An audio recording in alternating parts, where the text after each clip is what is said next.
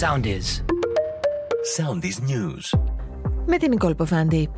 Χωρίς αποτέλεσμα είναι έως τώρα έρευνες για τον εντοπισμό του σμηναγού Ευστάθιου Τσιτλακίδη, κυβερνήτη του μοιραίου Φάντομ της πολεμικής αεροπορίας, το οποίο έπεσε χθες ανοιχτά της Ανδραβίδας.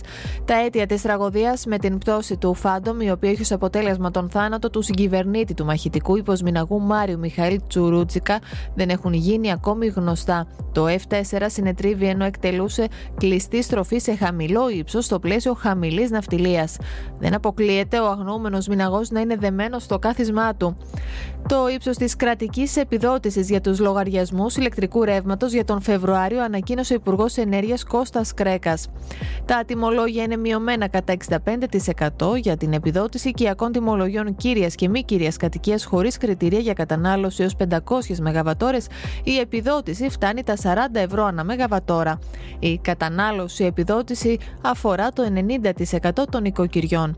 Για την επιδότηση για τα επαγγελματικά τιμολόγια θα δοθεί ενίσχυση 20 ευρώ ανά ΜΒ.